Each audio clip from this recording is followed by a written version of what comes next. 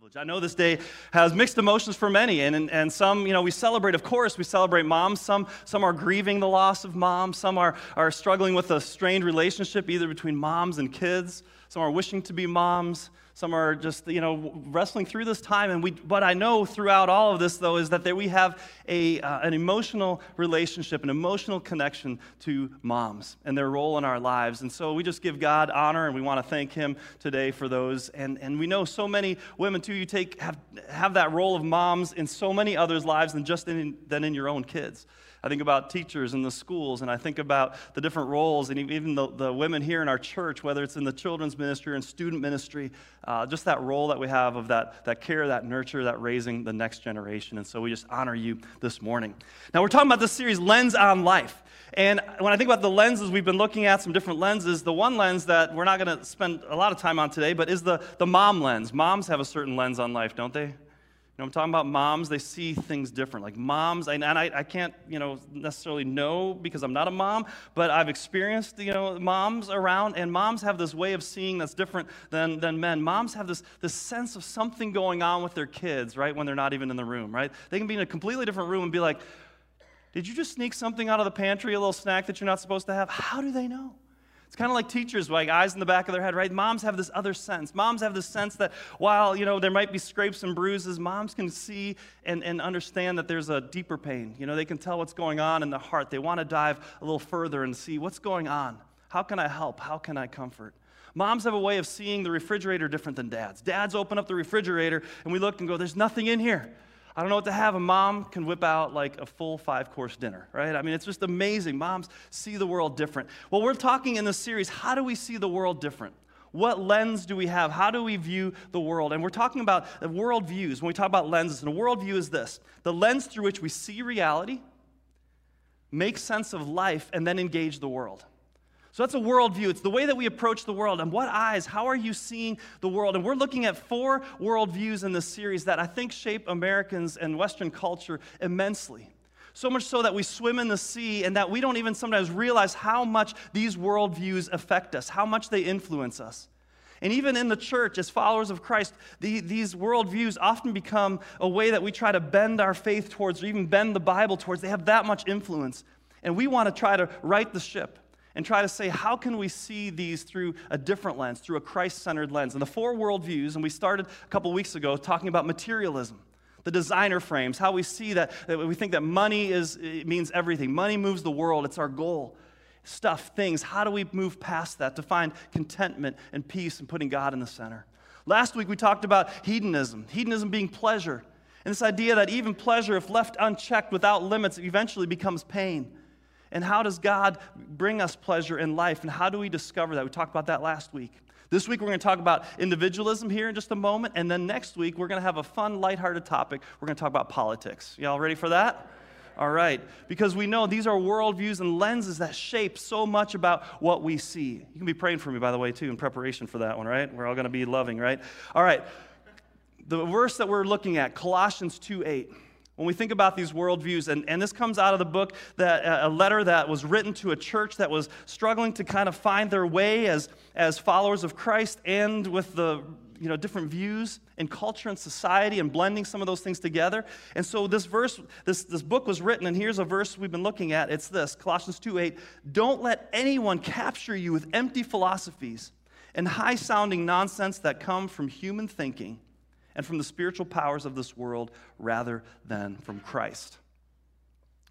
We're influenced so much by great ways of thinking. There's great thinkers, there's great philosophers, there's great isms that are out there in the world and things we can learn. But many times we begin to substitute those for a Christ-centered faith, a Christ-centered understanding, a gospel-centered lens. And so he says, come back, because in Christ is where we find all wisdom and knowledge. And that's why we gather weekly. We come together as a church to continue to come back to God's Word, to show us how to live, how do we experience life to the fullest in Christ. And so we've been looking at these different worldviews. And like I said, today we're going to look at individualism. Me, my selfie, and I. Me, my selfie, and I. What's individualism? Individualism is this: life centers around me. What I want comes first. Now, this is a lens that is so easy for us because let's be honest, the only lens that most of us see through and can see through physically is our own eyes, right? And where are they connected? They're connected to us. And so wherever we go, there we are, right? We're the center. Everything seems to revolve around us. And it's so easy to believe that this world is all about me and what I want comes first. And so it's about what I want, what I know, and I try to gauge my life, what's best in my best interest. And we think about being independent and being individual and all these different things that we have. Now, the idea of selfies, me, my selfie, and I think if anything really grabs a hold of what this culture is, it's the selfie. You guys know selfies, right? Selfies, right? I normally don't have my camera up here, but I'm going to have my camera up here today. Selfie, right? You flip the camera around, and there I am. This is me. Maybe I can post it right there. I got the screen in the background, the cross. There we go. All right. As a matter of fact, let's do this. I don't get to do this often because it really ties into the message. So I'm going to do a little selfie here. Let's see here, guys, over on this side. You guys, this half of the room, ready? Cheese. Okay. Let's see. I think in 2 shots in the wide angle here, I can get everybody. Ready? Cheese. This is great. All right. Let's see another one here. I don't get to do this often. This is great. This one I'm not in, though. I'm not in this one, but it's kind of cool to see all of you guys. You guys happy to be in church? All right. People online, you guys smiling? All right. See, so we take these pictures, we take these selfies, and what's the common theme about all these pictures? How do I look? But why do I care? Because I'm in the middle of the picture, right? It's me. I put myself in the picture. That's the whole idea of selfie is I am in the picture. It's about me. Now, you see, selfies didn't become as big a thing until about 2010 with the invention of the iPhone 4 rear-facing camera. All of a sudden in 2010, now we could see ourselves in the screen and pictures began to fly. Remember before you could have the reverse camera? Remember like those cameras you had to put film in? And then you'd have to wind it in disposables or even the little instant ones. You took a picture and then you'd have to wait like a week or more until you finished the roll of 24 or 36. And then you took it to Kmart, and then the Kmart had like the double doubles. Remember, like the free doubles? Like that was awesome. Anyone speaking to the older crowd now, right? But then you'd come back and you'd open those pictures and you'd hope to see a picture that was good, and the selfies were just all over. Like they were just misses. You didn't know. It was different. Now we can frame every picture perfect. But the original selfie, actually, according to the Smithsonian, was back in 1839. This is Robert Cornelius in Philadelphia. He was a chemist, and he set up the camera and ran around and took a selfie. So they're not as recent as we might think. But in 2010, the rear-facing camera was invented, and then in 2013, Oxford said that selfie became an official word in the Oxford Dictionary. So in 2013, and then a year later, Twitter said it's the year of the selfie because taking pictures increased by 500%. So we see this is a huge thing, wanting to be in the center, taking this view of the selfie. Now, a couple of fun facts about selfies, just so that you're all more informed, since it's a big part of our culture. 92 million selfies are taken every day. 92 million, and the average selfie taker is 24 years old. And boomers, only about 6% of boomers take selfies. Would you guys agree with that? You're not so much into selfies? Right? 18 to 24-year-olds can spend up to 54 hours a year looking at their screen taking selfies. That's the average, right? That's a lot of focus on ourselves. Now, women, you're 1.5 times more likely to take a selfie. But you know what? Men, we're 3 times more likely to die taking a selfie. Okay? So, yes, did you know on average 43 people a year die taking selfies? Yeah, 8 times more than die of shark attacks. So, anyway, we're not here to teach on that, but selfies can be dangerous, right? You focus on yourself and you die. Something can happen. You take your eyes on where you're going. So selfies have really become this part of our culture. And it's created a narcissistic culture, right? Looking at ourselves, constantly at ourselves, the world just how we see it. And we want everyone to see the world with us in the middle. What I want is most important. What I feed my ego. You like me. You want to see more of me. And the world begins to revolve around us in this way. Now, again, some of you might be saying, well, I'm not a big selfie taker. I don't like that culture, all that. The world doesn't revolve around me. But we're all still influenced because individualism and this whole stream is bigger than just taking selfies. That's just an evidence of it right now in our culture. But we think back even to when we're born in our nature, right? We wonder, like, with kids, very soon, right, you get them some stuff and they say, what? Mine, right? They realize, I take possession of something. And then you want to help them, and what's a line that you'll hear some young kids say? I do it. I do myself. I do myself, right? I don't need anyone. And as parents, we want them to learn to do things by themselves. We say we're raising kids to become more and more independent. And that's a goal, and we value that independence. And as a nation, that's been so ingrained in us too. At independence, we talked about it last week, the declaration of what? Independence. We will be independent. It's in our blood. It's from our founding. Like, nobody tells us what to do. We're going to form our own destiny, our own future. Live free or die. It's in us to be and to live in this way and to pursue our futures. For us, Ralph Waldo Emerson, in 1841, he wrote what was called self-reliance. Self-reliance, and he addresses conformity, and he says, society everywhere is in conspiracy against the manhood of every one of its members. He says, the virtue in most request is conformity. Self-reliance is its aversion, right? Self-reliance, you don't want to conform, you got to be independent, you can't do what everyone else is doing. And then 100 years later, Abraham Maslow wrote the paper, Theory of Human Motivation. Have you studied this in school, the hierarchy of needs? Maslow's hierarchy of needs, right? What motivates us, he's saying? Well, you have your basic needs met, food and clothing, and then you have security and shelter and those pieces. Then you find love and acceptance. Then you find success. And at the very top, self-actualization. This has been ingrained in us. This has been driven into us that we want to reach this part of all we were meant to be, and that we can do this and we can be independent from others. What's another term that we think about here in the United States? It's rugged individualism. We even say it, right? It's this rugged individualism, embodied by the American cowboy, right?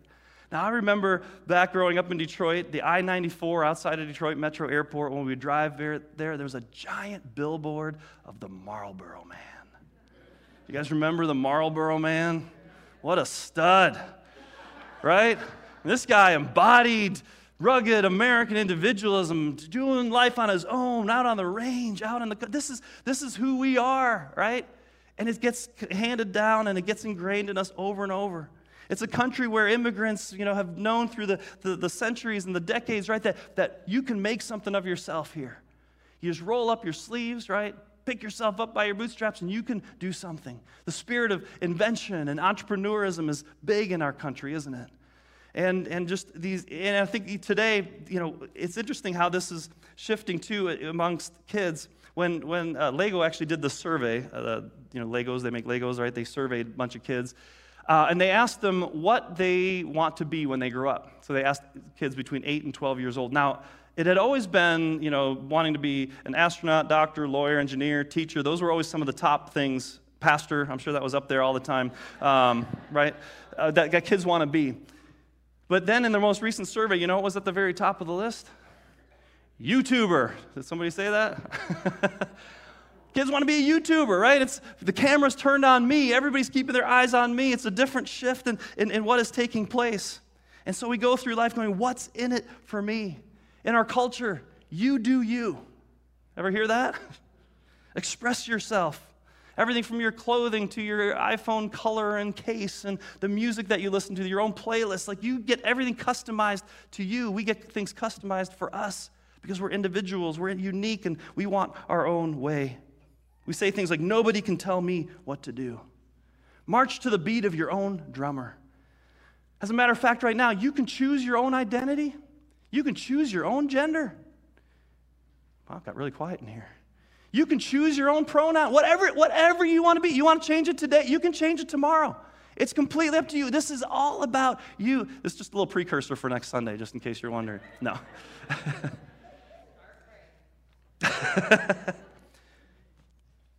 Whatever you want to do, individual, it's just about you. Nobody can tell you what to do. Now, another area where we see this is in a generation that's coming through in our colleges. I'm on a board of a college, even a Christian college, and what we see across the board in colleges, Christian colleges, secular universities, state universities, whatever, is that there is such a need for the mental health issues in college students. They're overwhelmed, they're overrun. I wonder why. What is it? What is it that we've done as parents in raising and trying to see in this culture? How do we walk through this? Well, we always say, you're special. Now, kids, you're special. Well, of course. I think my kids are special. Absolutely. But what begins to happen is the world revolves around kids.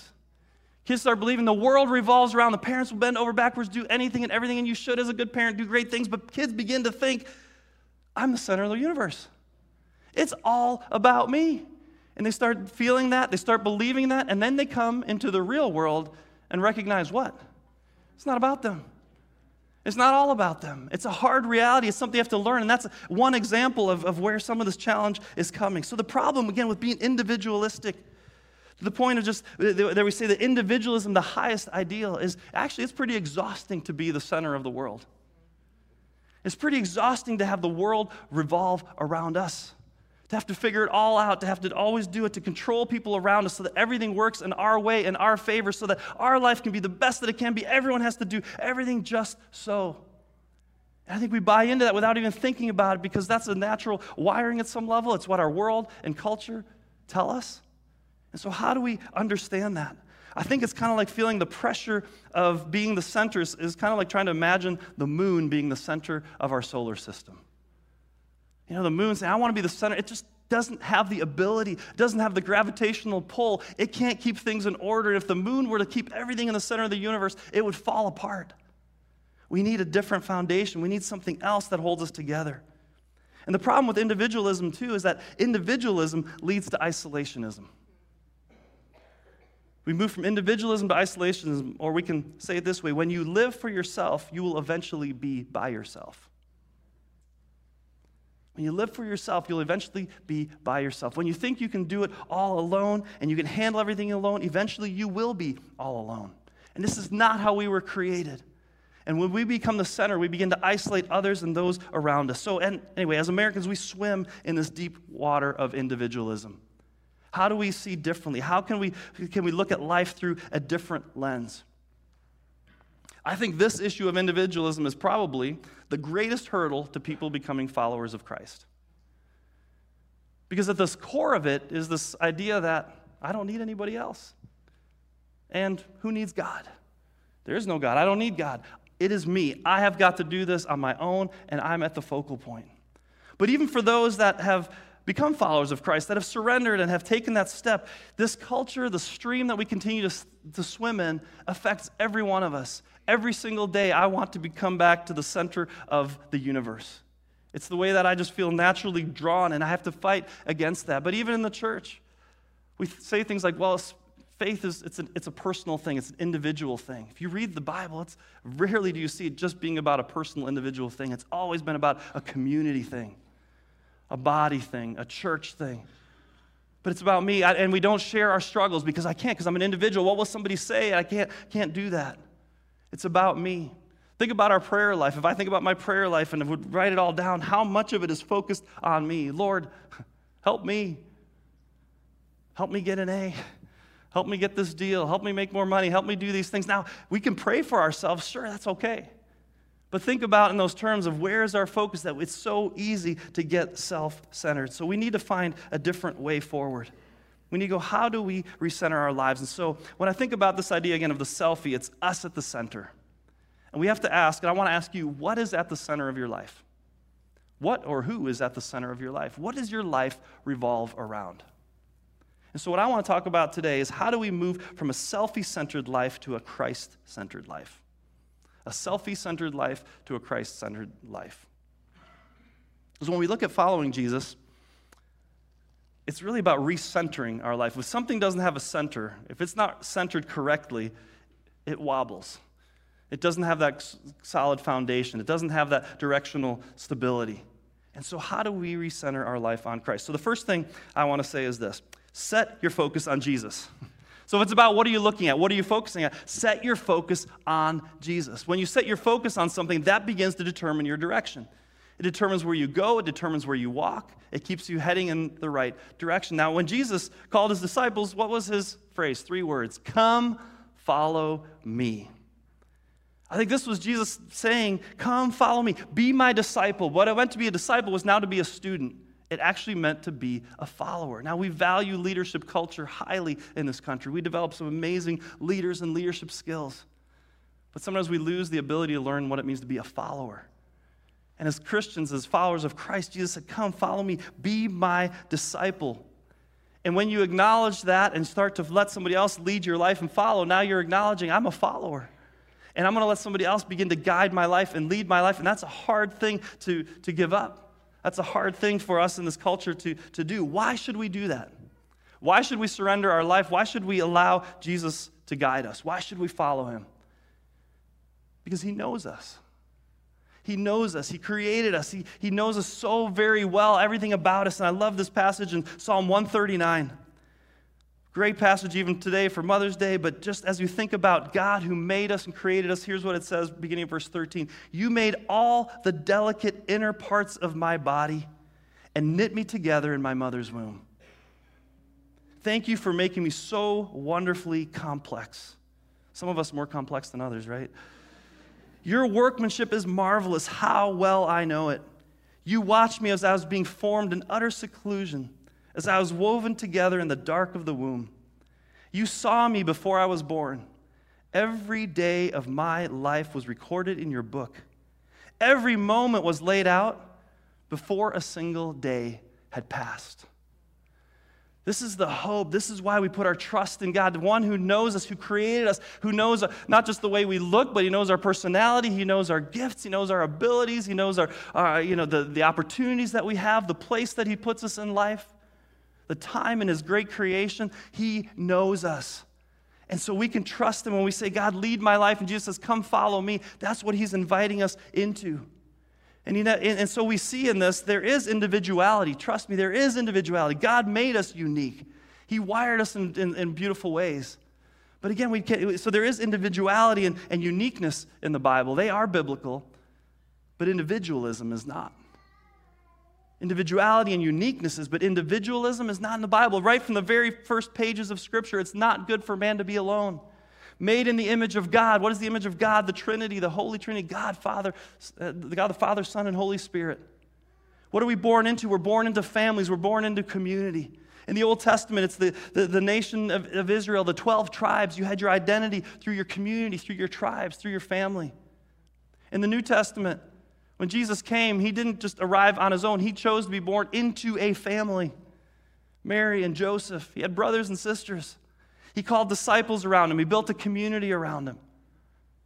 And then when he left, he said, I'm not going to leave you. And as a matter of fact, I'm going to be the head of what is called the church, the body of Christ, the family. I'm not going to leave you as orphans. There's a connection that we are always connected into a community and not just isolated on our own.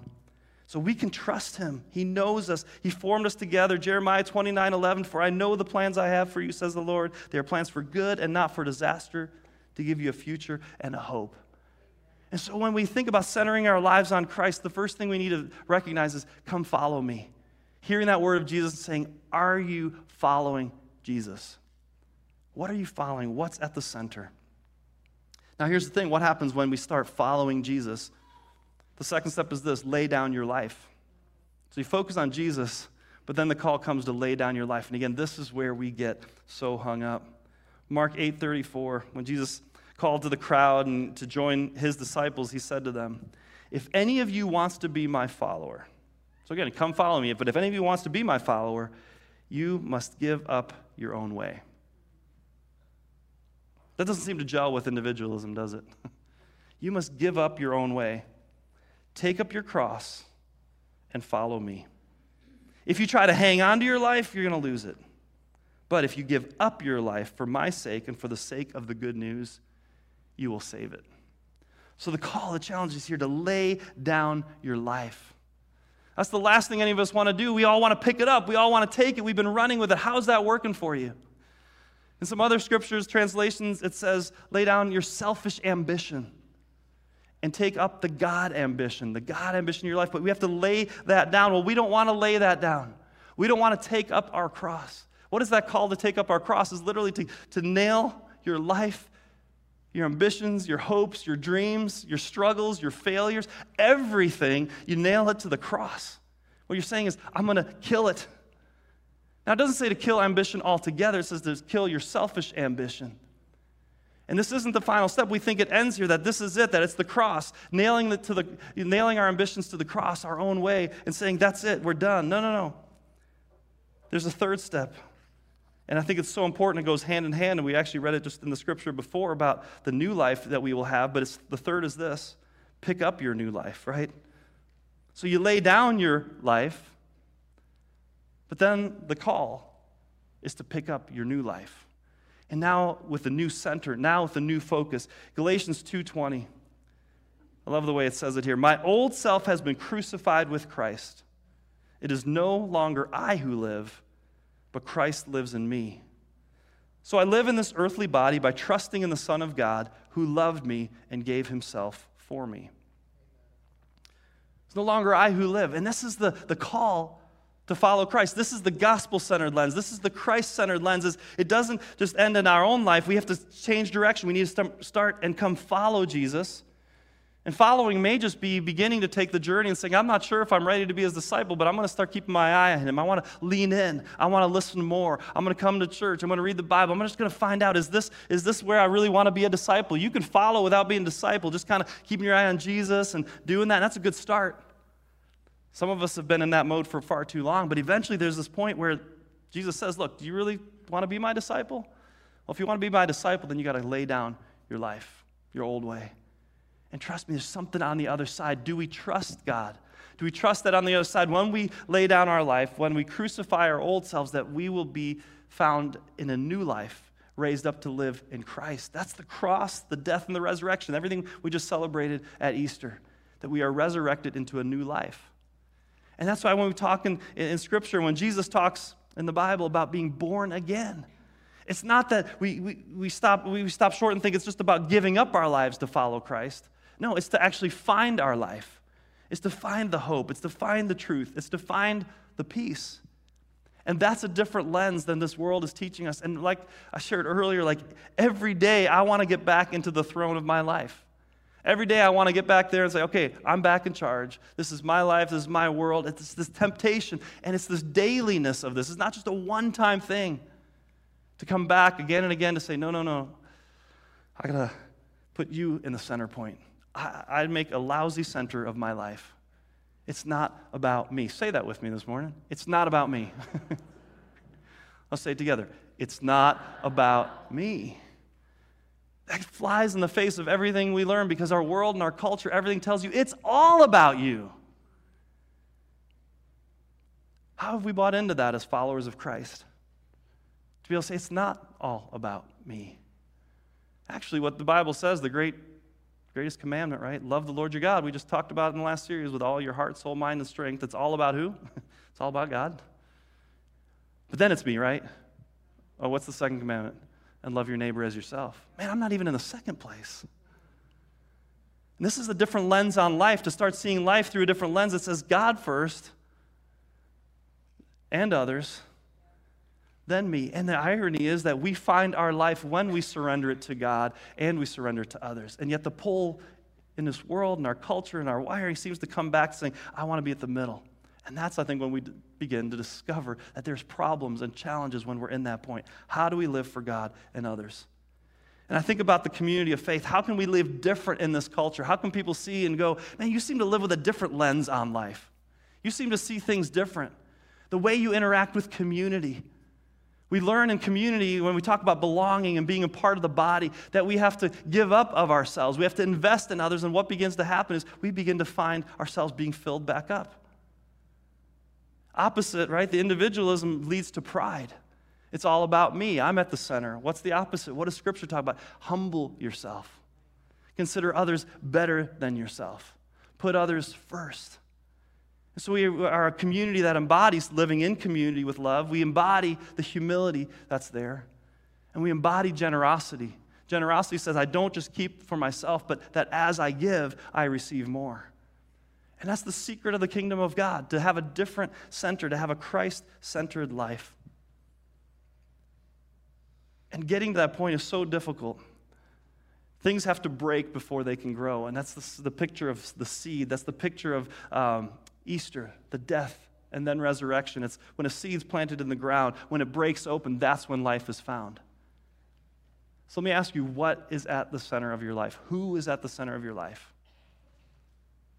Maybe today the call is just to come back to hearing Jesus say, come follow me, and you kind of go, man, I've been following something else. I got to get my bearing back. I got to get my eyes back on Jesus. I got to lean into this a little more.